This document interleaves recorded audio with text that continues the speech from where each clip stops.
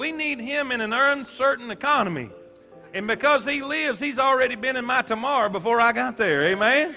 Thank God for that. If you have your Bibles, take them, turn with me real quickly, remain standing, and we're going to read just a couple verses, and I'll let you sit down this morning. Proverbs chapter number 3.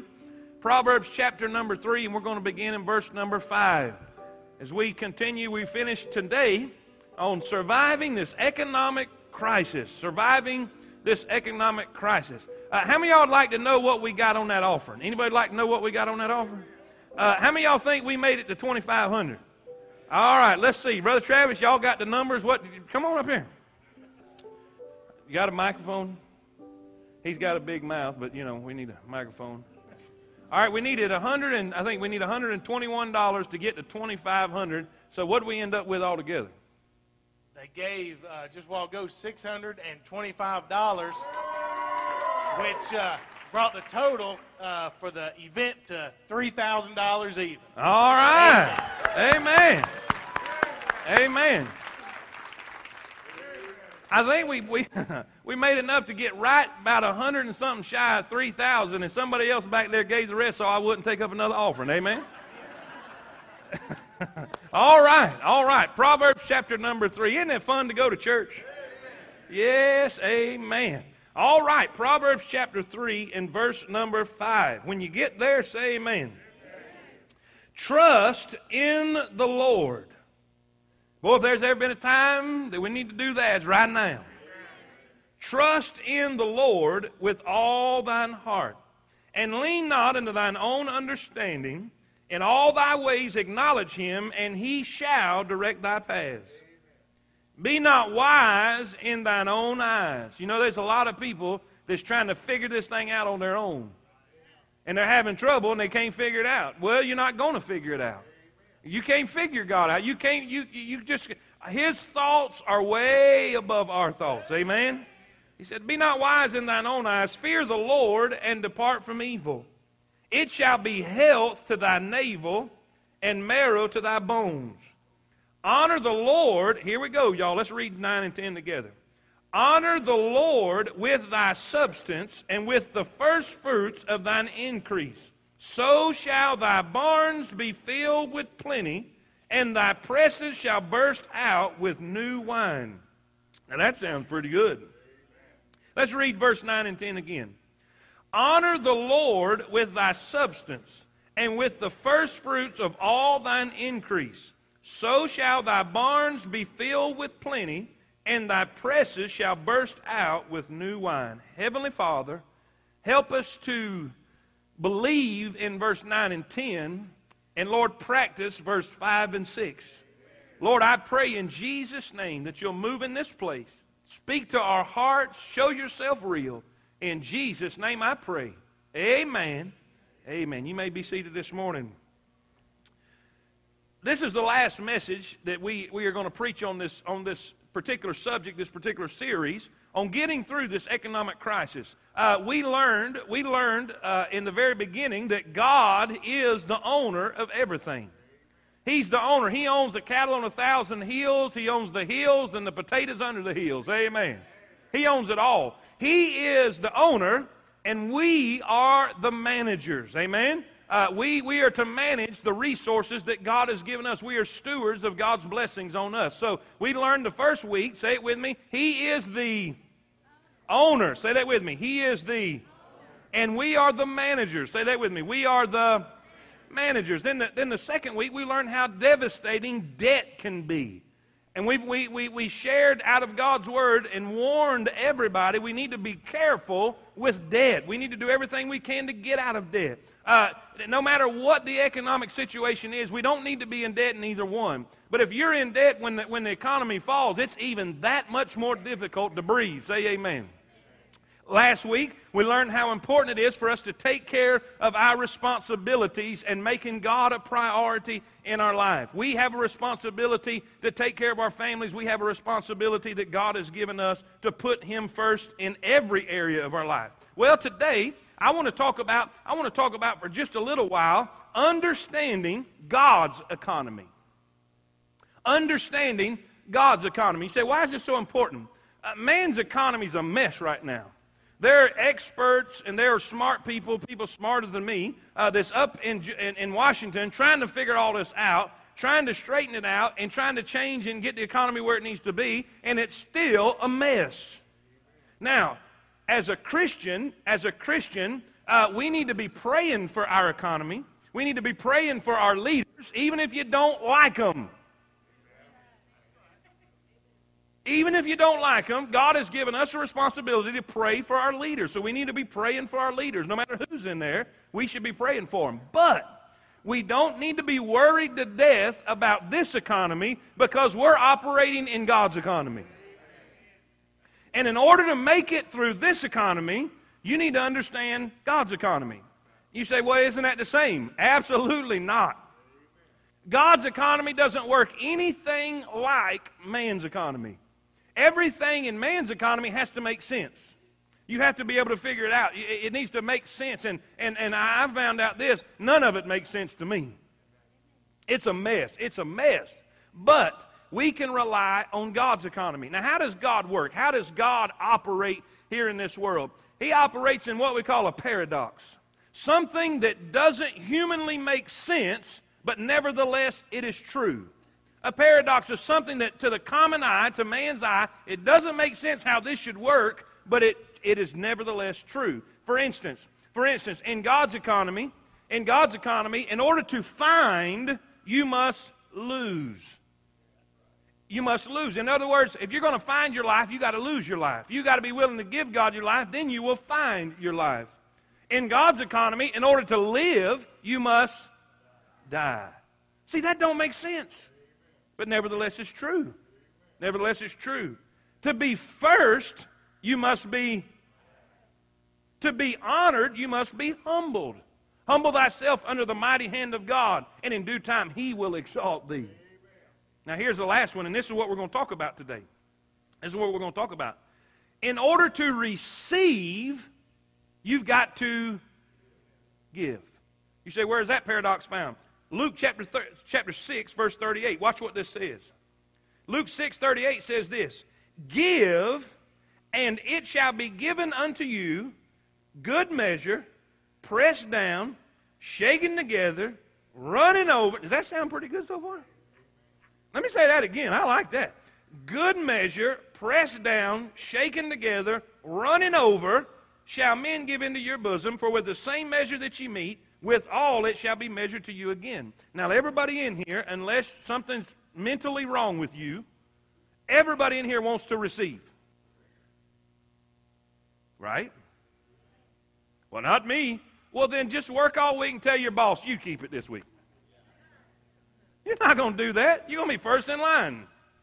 I want my check, please. Amen. Because you gave effort, you gave sweat, some of you gave blood and tears. I don't know. What you gave that week, so you expect to. This is not complicated, people. Help me now. You gave, so now you're expecting to. All right, we all want to receive. I want to receive blessings. I do. I want that pressed down, running over, shaking together. Yeah, chunk it to me, baby. I want it all. I want what God has coming for me.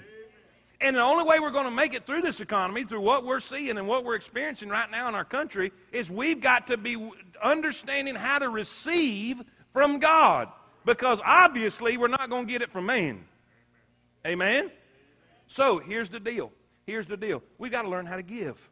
We've got to learn how to give because it's a paradox. It's how God's economy works. It is what it is. You say, it doesn't make sense how we can give out of our pocket, but then you're saying we're going to have more than what it was that we give. I don't understand it either, but I'm enjoying it. And God is right in how He does it. Now, here's the deal. Here's the deal. The Bible says this in Proverbs chapter 3. Trust in the Lord with all your heart. Lean not on your own understanding, but in all thy ways acknowledge Him, and He shall direct thy path. Before He ever told you to honor the Lord with your first fruits, in other words, the first that you get, give it to God. Before He tells you to do that, He says, trust me. Trust me. Do you know why we as Christians struggle sometimes with our giving? Because we don't trust Him. And He said, before you give, I want you to trust me. I want you to believe in me. Don't trust what you can see. Don't even trust what you can understand. Don't trust what makes sense to you. Because what I'm going to ask you to do ain't going to make no sense. It's not good English, but you get the point. I'm sure when God told Joshua to march around that city 7 times and then shout at them, I'm sure he said, that don't make sense. I'm sure when God told Moses to hold that staff out across that Red Sea and it's going to split, that didn't make sense, but it worked. And he says, I'm fixing to ask you to do something that you're not going to understand. I'm fixing to ask you to give me first what I give back to you, or what I give to you. You honor me first, and I will make sure your barns are filled and your presses are flowing with new wine. And basically what he's saying, you're going to prosper. I know most of us in here are not farmers, so that terminology, basically this, financially, God's going to bless you. But you got to put Him first. And in order to put Him first, you got to trust Him. Say amen. Now, here's the deal. Okay, I need to receive. I need blessings in my life because I've got bills, I've got a family, I've got needs, and I've even got wants. I've got desires. Everybody's got them. That's fine. There ain't nothing wrong with that. Amen? It's okay to want things and have things. That's fine. As long as them things don't have you. It's okay. So I got all those stuff. And Lord, I've got areas of need in my life. So in this economy, it's bad out there, so what do? And God says, okay, if you will learn to give, then you're going to receive. So I thought, but Lord, we're in a bad economy. Everybody knows that. It's no secret. Some people are still looking for jobs. So what God did to me is He took me over to 2 Corinthians chapter number 8. And I want you to do the same thing. Turn with me real quickly to 2 Corinthians chapter number 8. And I want to share with you an example of a group of people that were financially, they were in a worse hardship than you could ever imagine. It was the Macedonian people. Listen, in 2 Corinthians chapter number 8, the Bible says this, and to understand what we're looking at here, the Corinthian church was supposed to give a love offering back to the church in Jerusalem because they were going through a famine. Back in Jerusalem, where the church came from and where the church spread out from, they were going through a difficult time financially, physically. In the economic world, they were in a disaster. It was devastating. They were experiencing a famine, and most everything was connected to agriculture back in that day, so they were going through a bad way. Well, over here in these other Gentile nations, in these foreign countries, where Paul had started churches, in Corinth was one of them, they were gathering up love offerings to send back to that church in Jerusalem to support them and help them get through this difficult hour. Well, the Corinthian church a year before was supposed to send a love offering, but they never did. They had good intentions, but they never fulfilled them. Now, you cannot put a jacket on a cold person with an intention. You cannot fill a hungry belly with an intention. The road to hell is paved with what? Good intentions. They had a good intention, but they never fulfilled their intention. And Paul is writing 2 Corinthians. This is the second letter that he's writing to the Corinthian church and pleading with them, please, we need your help. And this is what's happening. In this situation, I have found there's such a strong connection. There is such a strong connection to spirituality and generosity. The Macedonian church, that he gives an illustration, we're going to read it in just a second, they were going through a horrible economic situation. They were so broke, they couldn't pay attention. Say amen. I mean, they were in a terrible way. But out of that poverty came great generosity. Why? Because of the spiritual level in the church. Well, the church here at Corinth, they were being blessed. And instead of them contributing and being generous, they weren't doing anything. Why? Because the spiritual level was so low. They were fighting. They were squabbling. They were using their gifts wrong. If you'll read 1 Corinthians, Paul chews them out through the whole letter. Because they were so carnal and they were so unspiritual. And as I look at this, if you see a spiritual church, you'll see a generous church. If you see an unspiritual church, they will be a stingy church. One of the coolest things I just saw today in the early service and this service, you're generous people. And there is a close connection between generosity and spirituality. And here's what he is saying. I want to give you an example. There's 4 things I want to say really quick, and we'll do this quick. 4 things I want to share with you about grace giving. Say those 2 words with me. Grace giving. Let's talk about giving. Okay, if I'm going to receive, and we need to receive, amen?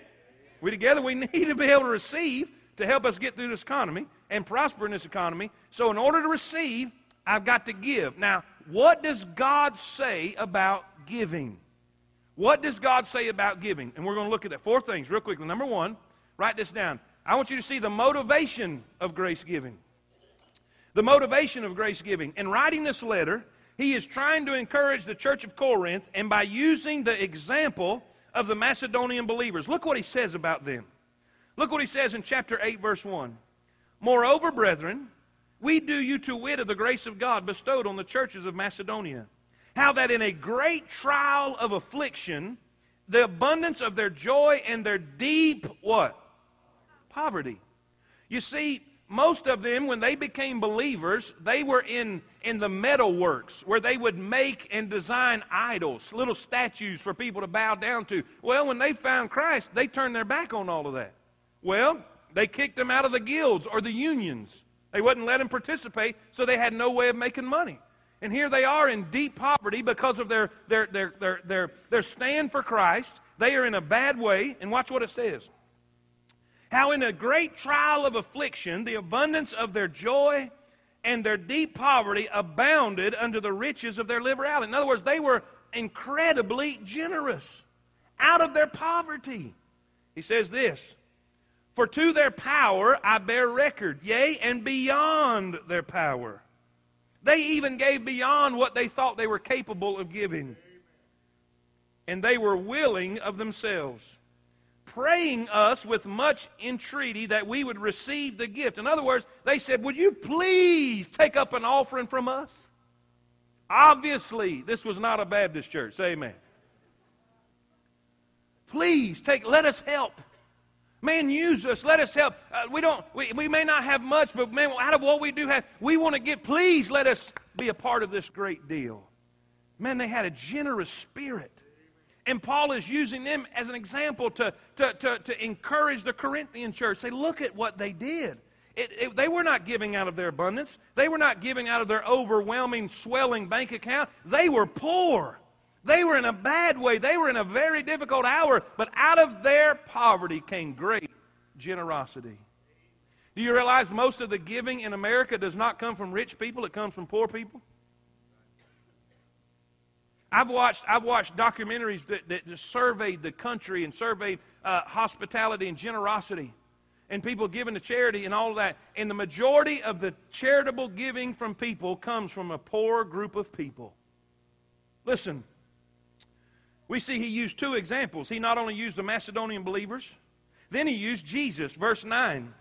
For ye know the grace of our Lord Jesus Christ, that though he was rich, yet for your sakes he became poor, that ye through his poverty might be... What does that mean? Jesus gave up everything so you could have everything. Jesus, who had everything, who had all the splendors of glory, who spoke this world into existence, took upon him the form of a servant, and became in the likeness of man. He came, was born in a cow trough. He was wrapped in cattle blankets. He had no place to lay his head. He became destitute and poor just so you could be rich. Wow. What an example. What an example of generosity. What an example of a generous spirit. God, listen, for God so loved the world that He gave. God the Father loved you so much He gave His Son. God the Son loved you so much He gave His life. What's the deal? What's this all about? God wants you to be like Him. God wants you to be like Him. From the moment you got saved, according to the Word of God, God started a process to form you into the image of His Son. I prove it. Romans 8:28. All things work together for good to them that love the Lord, to them that are called according to His purpose. And then it says, and we all stop there. We don't read the next verse. We want to know that everything bad in our life is going to work to our good some way or another. But you need to understand what it's designed to do. It says, according to His purpose. What's His purpose? For whom He did foreknow, He did predestinate to be conformed to the image of His Son. So God allows situations in your life to make you more like His Son. Why do you think God allow a jerk to come in your life? How many of y'all have experienced jerks in your life? The rest of you lying. God allowed a jerk to come in your life and hurt you. You know why? So you would forgive him. Why does He want you to forgive him? So you can be like His Son? He says, watch my boy.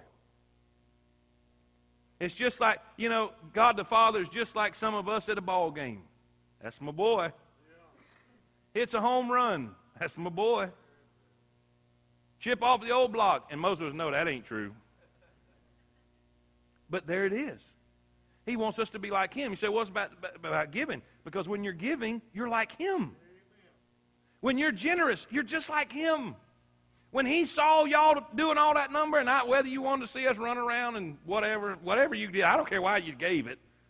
But God sees a generous spirit. And according to the Word of God, the Bible says God loves a cheerful giver.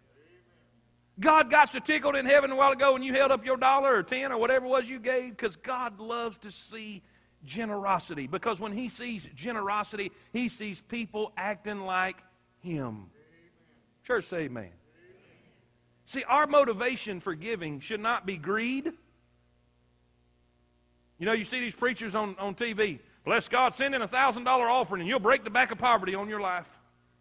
Turn it off. Just right there. It's all about greed. And they're making millions of dollars off of people's ignorance and greed.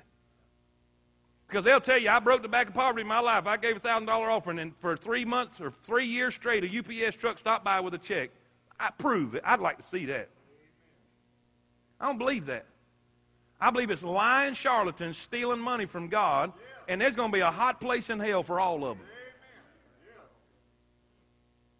Why? It's motivated by greed. You should never give out of greed. And you know what? And then you can go to Baptist circles. And I've seen this. You should never give out of guilt. I've seen people just get up and just forevermore just try to make you feel guilty. No, it's not about that. It's not about feeling guilty. You shouldn't give out of guilt. You should give out of grace. I want to give because God's been good to me. I want to give because God died on the cross. He gave everything. Man, why shouldn't I not be generous too? Our motivation should never be greed or guilt. It should be never greed or guilt. Now, we need to teach the truth. And there's a fine line between that, because I got to tell the truth. I got to tell what the Bible says about it. But I don't want to do it to make you feel guilty. I want to do it so you'll know the truth. So you can apply the truth to your life. And by applying the truth to your life, then God will bless you. Amen? But never out of guilt, never out of greed. It should always be out of grace. God's been good to me, and I want to be good to others. Church, say amen. The motivation for giving. The example displayed then be, we see the explanation delivered, not unexplained enough. Let's go to number 2. Number 2, I want you to see this. The measure of grace given. Okay, how much do we give then? I know why I need to give. Well, how much do I give? This is what the Bible says. In verse number 12, chapter 8, verse 12.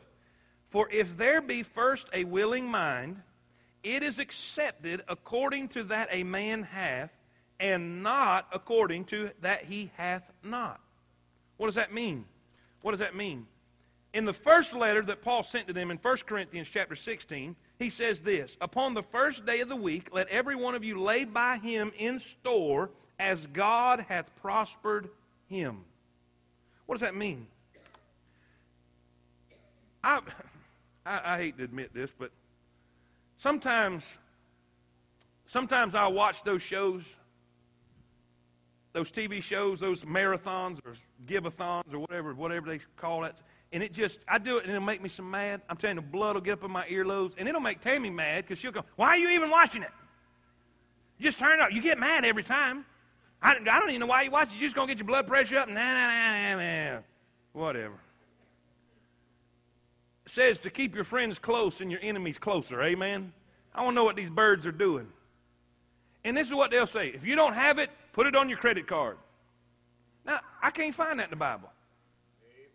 What did God just say right there? He says, I don't want you to give what you don't have. He said, give out of what you do have. Amen. Give as God has prospered you. You'll never come in here and hear me tell you, give what you don't have. Just believe God for it. I don't see that. Now, I do believe this. I believe if you have an intention, say, God, I would love to give such and such amount. You may not have it right now, but if God puts it on your heart to do it, God will make sure you have it before it's time. There's a difference. There's a difference between spontaneously giving out of something that you don't have and believing God to give you something to give. There was a time, Brother Travis, you probably don't even remember this. It's been so long ago, but I wanted to give you a certain amount of money for that ministry. Do you remember that? And I just had in my mind, I said, God, I would like to give Travis, I think it was $500. I don't remember. I think it was $500. I didn't have it, but I just prayed and said, God, I want to do that. If you give me the ability to do that, and I'm telling you, God gave me the ability to do it. I went to Florida and preached at a church, and they gave me a love offering. And when they gave me a love offering, I'd forgotten that I'd asked the Lord to let me give Travis that money. And when they gave me that love offering, I was thinking, boy, I'm going to get me a nice coon dog. And see, I was wanting 5, and they gave me a $400 love offering. And God said, what did you ask me for? I said, well, Lord, surely this ain't it, because this is 4, and I asked you for 5, so this must not be it right here. Amen. Don't we just reason with the Lord? Well, I'd gone down to see Dad and them, and we had like a little family reunion. My Uncle Wayne come up to me and slipped some money in my pocket. Said, you need some gas money to get home. I said, I sure do. You know what? Gave me 2 $100 bills. You know what God did? God gave me enough to give the money I wanted to give to Travis and $100 to get home on. I need a witness. Yeah. Now, do you see how that is different than somebody forcing you saying, go get on your credit card and put it on? Don't do that. Matter of fact, don't give them nothing. Because they're not going to see anybody saved. Just trust me on that deal. God wants you to give out of what you have. Whatever that may be. You say, well, I don't have much. Let me tell you something. He can take a lad's lunch and feed thousands of people. Don't worry. Don't even worry about what it is. You just trust him with it. There was a story in the Bible that God told Moses. He said, I need the people to bring an offering so that we can build a tabernacle. So here they are out in the middle of the wilderness, and he says, tell them to bring an offering. There was different. He gave them a list of things that he needed to build the building, the gold and silver and the materials to make the curtains and all that stuff. Well, they started giving. And Moses put some people over that offering and to help designate it to put where it needed to be to get the thing built. And this is what they did. They came to Moses and said, look, you're going to have to tell the people to stop giving. We've got too much. Now, again, this probably wasn't a Baptist congregation. Amen. We got too much. Now, watch what they say. This is what they say. And this is the deal. He says, this is what they tell Moses. For the stuff they had was sufficient for all the work. How much of the work? All the work to make it, and too much.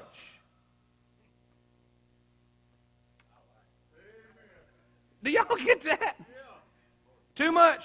Just got too much. Wouldn't it be great? Wouldn't it be great for us to come to church and say, God, you're really going to have to stop the blessings. I mean, really, it's just too much. You're going to have, I just can't handle it all, Lord. You're going to have to slow down a little bit on the blessings department. Some of y'all are like, that's biblical. That's good, preacher.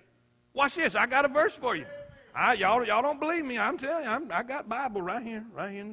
In my Bible, it says this in Malachi 3:10. Bring ye all the tithes in the storehouse, that there may be meat in mine house, and prove me, try me, saith the Lord of hosts, If I will not open you the windows of heaven and pour you out a blessing, that there shall not be room enough to... Now, I told them in the early service, now I didn't get much education, and I don't use much of what I got. But where I'm from, according to that, that means you're going to get to... Isn't that what that means? Now, are we going to trust Him? I would love to be in that too much department. Now, before you get all excited, God's got a purpose for that too much. God wants to give you too much. So you'd be willing to give to somebody else. Amen? So what do I give, preacher? What do I give? Out of what you have.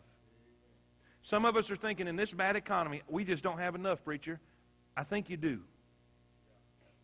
Let me tell you when you won't have enough. Let me tell you when you won't have enough. No matter what you make, I don't care if you make $5 million a month. If you don't put God first, you'll never have enough. But if you make $5 a month, and if that's all the ability you have, if you put God first, you'll have more than the man with $5 million. Oh, I'm telling you. My Bible can't lie. Now, why are you going to believe God to save your soul and you're going to believe the chapter that says He'll forgive you all your sin and not believe this chapter? It's all in the same book. And the point is this. It don't matter what you have. It don't matter what you have. God will use what you have. We see the expectation, the measure of expectation. God just expects you to give from what you have. That's all He expects. That's all He expects. Then B, we see not only a measure of expectation, we see a measure of equality. A measure of equality. Look what the verse says. The Bible says in verse number 13, He says, For I mean not that other men be eased, and ye be burdened, but by an equality, that now at this time your abundance may be a supply for their want, that their abundance also may be a supply for your want. Or that word need, you can put the word need there. That there may be, what's that word? Equality. What does that mean? At that point in time, the church in Jerusalem right here was going through a very, very bad situation. Very bad situation. And the church over here in Corinth was kind of being blessed. Now God says if you'll take and be generous to this group of people over here, one day, you may be in a bad situation. You may be in a difficult time, and their blessing will come supply to your need. Does that make sense? Now here's the deal. Some people say God's promoting communism. No, He's not. No, He's not. God is not for communism. Communism is a forced issue. This is totally voluntary. But God is, this is what He's teaching. This is what He's teaching. In every church, God does not expect equal giving. Did y'all get that? Well, preacher, you're saying we all need to give. I know. We all need to give. But God is not expecting equal giving. People that make $5 an hour cannot give what people make $50 an hour. They can't. Sometimes they do. Shame on us. Shame on us. Sometimes people making $5 an hour give more than people that make $50 an hour. But what God is saying, we should not have equal giving, but equal sacrifice. In other words, the percentage of what that man that was making $5 an hour gives and what the man $50 an hour gives, they should be an equal percentage. There should be an equal amount of sacrifice. Does this make sense? This is how we all operate. You know why we can sit in an awesome building today on this property? Because we got giving people. We got giving people. There are people that make a bunch of money and they give substantially. Then there's people that make a little money and they give substantially out of what they give and what they have. It may not be equal giving, but it's an equal sacrifice. See, it's not what we give out, it's what we keep. Y'all get that? See, let me, y'all don't believe me again. Y'all looking at me with that look. Let me give you some more Bible. Mark chapter 12. Jesus and the disciples are hanging out during offering time in the temple. They're hanging out watching people give their offerings. And there's people, there's lawyers and doctors, and there's all kind of people, rich folks and poor folks, and there's all kind. But there's people that's going for a show, and they're giving this large amount of money to see everybody. Look how we are. This is what Jesus said. He saw one little old widow lady come up, and Jesus was not focused on all them big wigs. His eyes caught the attention of this little bitty widow lady. He says, "Come here, boys. Come here, boys." He got all excited. He could care less about those people. Listen, it didn't excite him for people to give a little. You know, it was a lot to everybody else, but really, in reality, they wasn't giving nothing. But when he saw this little widow lady, he got all excited. He said, "Look, fellas, come here, come here, come here. Look. This is what he says. He called unto him his disciples and saith unto them, Verily I say unto you, that this poor widow hath cast more in," this is in Matthew 12, if you think I'm lying, Matthew 12:43, "that this poor widow hath cast more in than all they which have cast into the treasury. For all they did cast in of their abundance, but she of her want," or her need, "did cast in all that she had, even all her living." What does that mean? This is what Jesus said. She put in more than everybody that came today. And Brother Spence, her amount was this amount. Everybody else was putting these big, but she put in this much, and in Jesus' eyes, this is what he said, she gave more than everybody. See, Jesus does not look at what's in your hand. He's looking at what's in your heart. Not equal giving, equal sacrifice. Listen, that poor person in here that only has the ability to give $5 has just as much credit in God's eyes as the one that gave 5,000. Isn't that cool? God's economy is so cool. We can all come, no matter what our economic status is, and have the same credit to see all this cool stuff and what God has done in our lives, and be just as much a part of it as anybody. What a God. Listen, the measure of grace giving, God only expects us to give out of what we have. Then the equality of giving, there should be equal sacrifice. Won't always be equal giving, but we should have equal sacrifice. Then 3, write this down, the manner of grace giving. Okay, found out why I need to give. I found out how much I'm supposed to give. All right, now how do we do that? What manner should we give? Well, in chapter number 9, he tells us in verse number 6, because he's continuing this grace-giving thought in chapter number 9. He says, "But this I say, he which soweth sparingly shall reap also sparingly, and he which soweth bountifully shall reap also bountifully." What's that mean? How you give is strictly up to you. You should not be coerced by guilt. You should not be coerced by greed. How you give is completely up to you. It's between you and God. I don't never preach at people. I have no idea what you get. I don't know who gives what in here. I have no idea. I won't know. I don't want to know. I make sure they don't tell me, so I can come up here and preach truth, and nobody can say I'm preaching at them. I just preach the Bible, and it lands where it lands. But with that being said, you determine what you receive by what you give. For instance, most of y'all know, Tammy told me the other day she wanted me to plow her off a little spot for a garden. I said, "Baby, there's plenty enough people in the church that makes them things and gives us free stuff. Why do you want me, I said that. She was sitting on the front row in the early service, and she's back there cooking for the life recovery team now. And I said, she wants me to make a garden, and everybody, amen, preach, amen. Don't encourage her.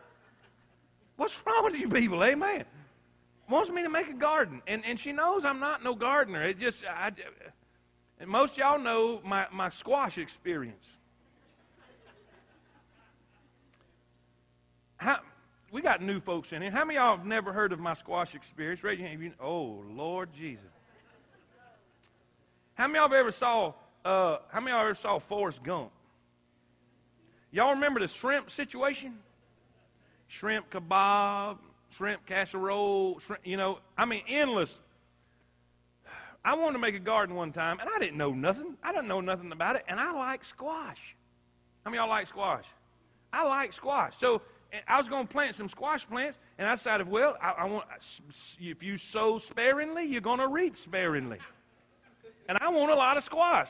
I planted 97 squash plants.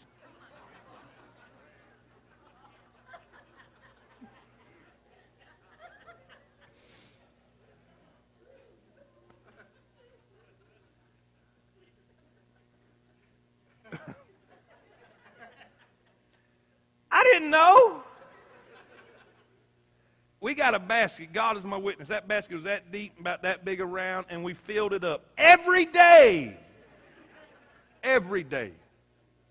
I thought, Lord Jesus, we got squash. We got more squash recipe. You want to know squash? Ask Tammy. We got them. But you know what? I sowed bountifully. And boy, did I reap bountifully. Now, here's the deal. Here's the deal. The point I'm making is this. What you give is determined by you. The Bible says you're the purpose in your heart. Whatever it is, that's you. You determine what you receive. You determine that. He says this, as if a man sows sparingly, he's going to receive. If we sow bountifully, we're going to receive. So it's all up to you. What do I give? What do you want to get? What do you want to get? People ask me this too. Preacher, do I tithe off my gross or my net? I said, that all depends. What do you mean? I said, it all depends. Do you want a gross blessing or a net blessing? It is. See, we try to get God and we try to dial it in. I'm going to give my 10. You get your whatever you make and you hit that 10%. And don't do that. Just say, God, what is it? What do you want me to do? Because what you give determines what you receive. I'm telling you, this is a fact. And by the way, too, give me those two things quickly because I'm running out of time. Both of them. The activity we determine. You determine what you give. You determine it. And you determine it by what you want to receive. If you put corn in the ground, what's coming up? If you put 97 squash plants in the ground, what's going to come up? A bunch of it. If you put tomatoes in the ground, what's going to come up? Okay? You determine it. So whatever you want to receive, that's what you give by. Whatever you want to see God to do in your life, that's what you want to give by. Now, what kind of attitude do we display? We see the activity we determine. If we sow sparingly, we're going to reap sparingly. If we sow bountifully, we're going to reap bountifully. So that's completely up to you. But with that being said, this is how you need to do it. This kind of attitude you need to have. The Bible says this. The Bible says this. In verse number 7 of chapter number 9. Every man, according as he hath purposed in his heart, when you got figured out what you want to give. That's what that means. When you've gotten it figured out what you want to give, you feel like God is telling you to give, then it says this. So let him give, not grudgingly or of necessity. For God loveth a... Men, you cannot give to God like you give to your wife. My wife said, honey, I need some money. The kids need to, yesterday. She gave it, and that's not how we give to God. That's not how we give to God. We give cheerfully. You see how y'all gave a while ago? We was laughing and having a big time. That's what he's talking about. Man, we gave cheerfully. We were glad to do it because we wanted to see Travis run. Say amen. No, we wanted to see Willie get a meal and get some medicine. We wanted somebody that was down on their luck, who the world has come against them in an unbelievable way, to get back up on their feet again. Why? Because according to that verse, I may be there next. Amen? Give cheerfully. Cool, man. Now, let me say this too. Let me give you a little commercial right here. Giving cheerfully doesn't mean sometimes you won't give fearfully. Did y'all hear what I just said? Giving cheerfully doesn't mean that sometimes we won't give fearfully. What does that mean? Sometimes God tells me something that scares me. I've given because God, I had something in my pocket and I sat down in a service and a man of God with a big need come up and he shared the need and God whispered in my ear, give that what you got in your pocket. But Lord, that was really the coon dog fund. He said, now I want you to give it. And it wasn't that I was begrudging anything. I was afraid, Lord, are you sure this is your voice? Is it you, Lord? Is it really you? I found out this, the devil won't never tell you to give to God, so just trust me, it's him. But we give out of fear. We think, Lord, are you sure this is your... Last Sunday, I had something in my pocket and God told me to give it. And I said, Lord, I'm fixing to take a trip, and it's a long one. It's got a lot of gas money, and I'm going to need some Fritos on the way down there. Are you sure you want me? He said, give it. Honest to God, my hand on the Bible. Whichever one goes on, right hand. That's it right there. God is my witness. That was in my pocket, and God told me to give. Give that. Okay. Say nothing to nobody. Before I walked out the building, somebody slipped something in my hand and said, Preacher, I just put it in my pocket. Wanted you to have this? I said, just hope it blesses you on your trip and everything. God is my witness. It was twice the amount of what God asked me to give. Yeah, it was. I went in my office and I just reached my hand there and looked. Holy cow! And you know what? Here's what God said to me. If you're willing to let go of what's in your hand, I'll let go of what's in my hand.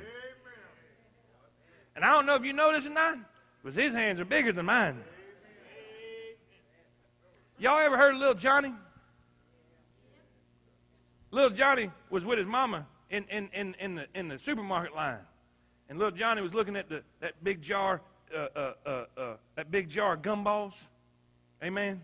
That big jar. Spence, it was one of them big ones. You know, that individual, they don't have it like that anymore, but they used to have them big jars of gumball machine, and he was looking at them so intently. And his mama wasn't going to get him none. She was stingy. Wouldn't give Little John no gumballs. And the supermarket manager just happened to be standing there and said, go ahead, son, get your handful. It's on me. And he just kept looking. Wouldn't even reach in there or nothing. He just kept looking. He said, go ahead, son, get you some gumballs. He just kept looking. He wouldn't. He said, my goodness, pull out your shirt. And he reached his hand in there and got him some and put him in his shirt. Got outside. His mama was frustrated with him. Said, son, why didn't you reach your hand in there and get you some gumballs? He said, his hands were bigger than mine. Y'all say what you want about little Johnny. He's smart. Amen. God's hands are bigger than ours. And if we'll show that we trust him and let go of what's in our hand, God will let go of what's in his hand. Lastly, number 4, with a good attitude. Everybody look at your neighbor and say, have a good attitude, man. Yeah, all right. Manifest, watch it, Dad. Watch it now. All right. Number 4. Manifestation of grace giving. This is what we got to get this. I know we're running late, but this is if we give, if we do our part, then God's going to do his part. Watch what the Bible says. Watch what the Bible says in verse number 8. If we'll give from the heart, not grudgingly or of necessity, for God loveth a cheerful giver. Watch what the Bible says he's going to do. And God is able. Say that with me. God is to make all grace abound toward you, that ye always having what? All sufficiency. Not some sufficiency, but all sufficiency, and in all things. 3 alls there. All grace, all sufficiency, in all things. May abound to every good work. Now, when you learn to give and trust God, there's two things you're going to see. Two things right here. First thing you're going to see, help me find what we're going to see. We see the ability manifested in our life. God's ability and what He can do. Brother Chris, when God told me to give that amount, God wanted to show me what He could do. God wanted to show me what He could do. But I had to be willing to do what He asked me to do so He could show me what He could do. And when I let go of what was in my hand, He gave me twice as much as what I let go of. What's the point? There are so many people in here that have not seen what God can really do in your life because you won't trust Him to let it go. And I wonder how many things that God wants to do for us. And God wants to show Himself real and shows Himself. Do you know it tickles Him to death to show Himself real in your life? He wants to show Himself powerful. The Bible says He's searching to and fro in this earth to show Himself strong on behalf of... Are y'all with me? Man, He's dying to show you what He can do. But in order to see what He can do, you got to do your part. Amen? We can see miracles. We can see miracles on a more regular basis if we'd be willing to trust Him and see what He can do. We'll see the ability of God manifested in our life. It'll show up all the time. We'll see what God will do this. God will do that. I can't even tell you how many times God has showed up in this place. I don't even have enough time. Miss Amber came up to me right after church and said, "Preacher, let me tell you what God did and what God is doing." Bam, bam, bam, bam. About 2 or 3 things. Let me show you what God's doing. Other people have come. Brother Jeremiah called me last week and said, "Preacher, we decided to trust God and do such and such." And the very next day, look what God did. What happened? We're learning to trust Him. And by trusting Him, we're starting to see Him more and more and more in an incredible way. Amen? Woohoo! That's good stuff. Listen, not only will we see an ability manifested in B, we'll see an accomplished ministry. We'll see a building up.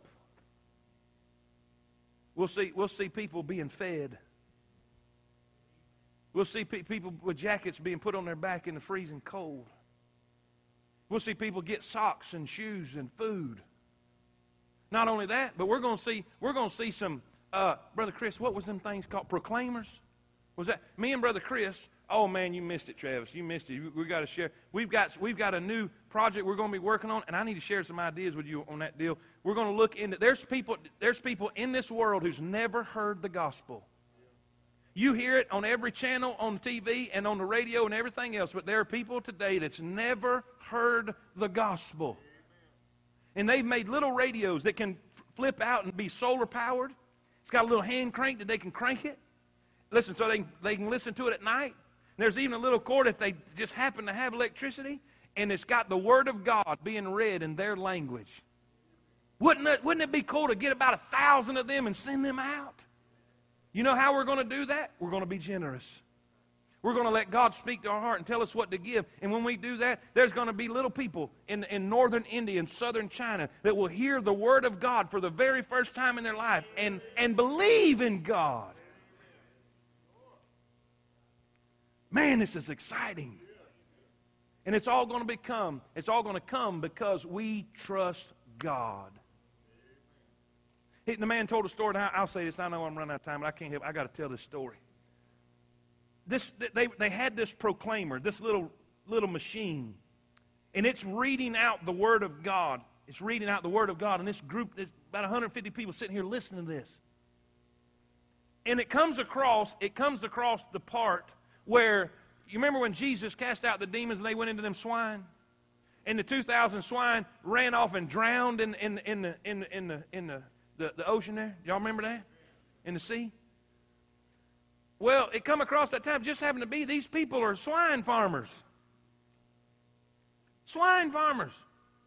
And the biggest ruckus you ever heard broke out. I mean, they're hearing the Word of God, and now it's UFC, baby. I mean, they're going after it. And there's just, this commotion, and the missionaries stand there and say, "What is going on?" He said, "All these people are swine farmers. He said, and they're afraid if they let this man Jesus come in, it's going to do away with their crop. So they're going, well, the chief stands up and calms everybody down. Now, let me tell you how God works. Now, son, I'm telling you, I had tears dripping off my face when I heard this. These people have never heard of Jesus or the Bible or the Word of God. We're so spoiled in America. I've heard it ever since I was a baby, but these people have never heard it. And let me tell you the power of the gospel. He says, what I believe this man is saying is that this man Jesus cares more about one man's soul than 2,000 swine. Man! God is wanting to work in these people for them to hear the gospel, and He's doing it. I mean, this man has never heard the Bible. And look what wisdom came out of hearing the gospel one time. Well, how many more can hear it if we'd be willing to be generous and to trust God? We'll see ministry accomplished like we've never seen before.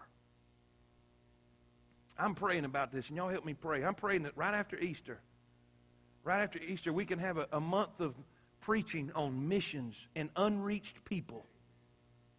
Unreached people. I mean, we need to reach them right here, but boy, there's people that ain't never heard. Why should Leroy hear it 5 times when there's a man that ain't heard it 1 time? And let's focus on that. And let's be generous. Listen, if you don't get anything today, get this one thing. Okay? Get this one thing. Proverbs 3, verse 5. Trust in the Lord with all your heart.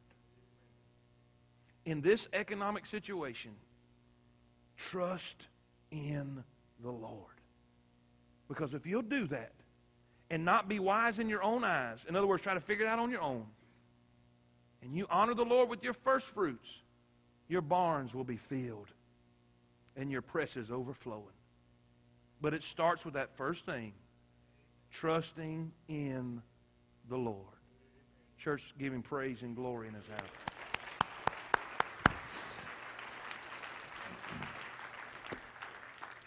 Father, in Jesus' name, I thank you.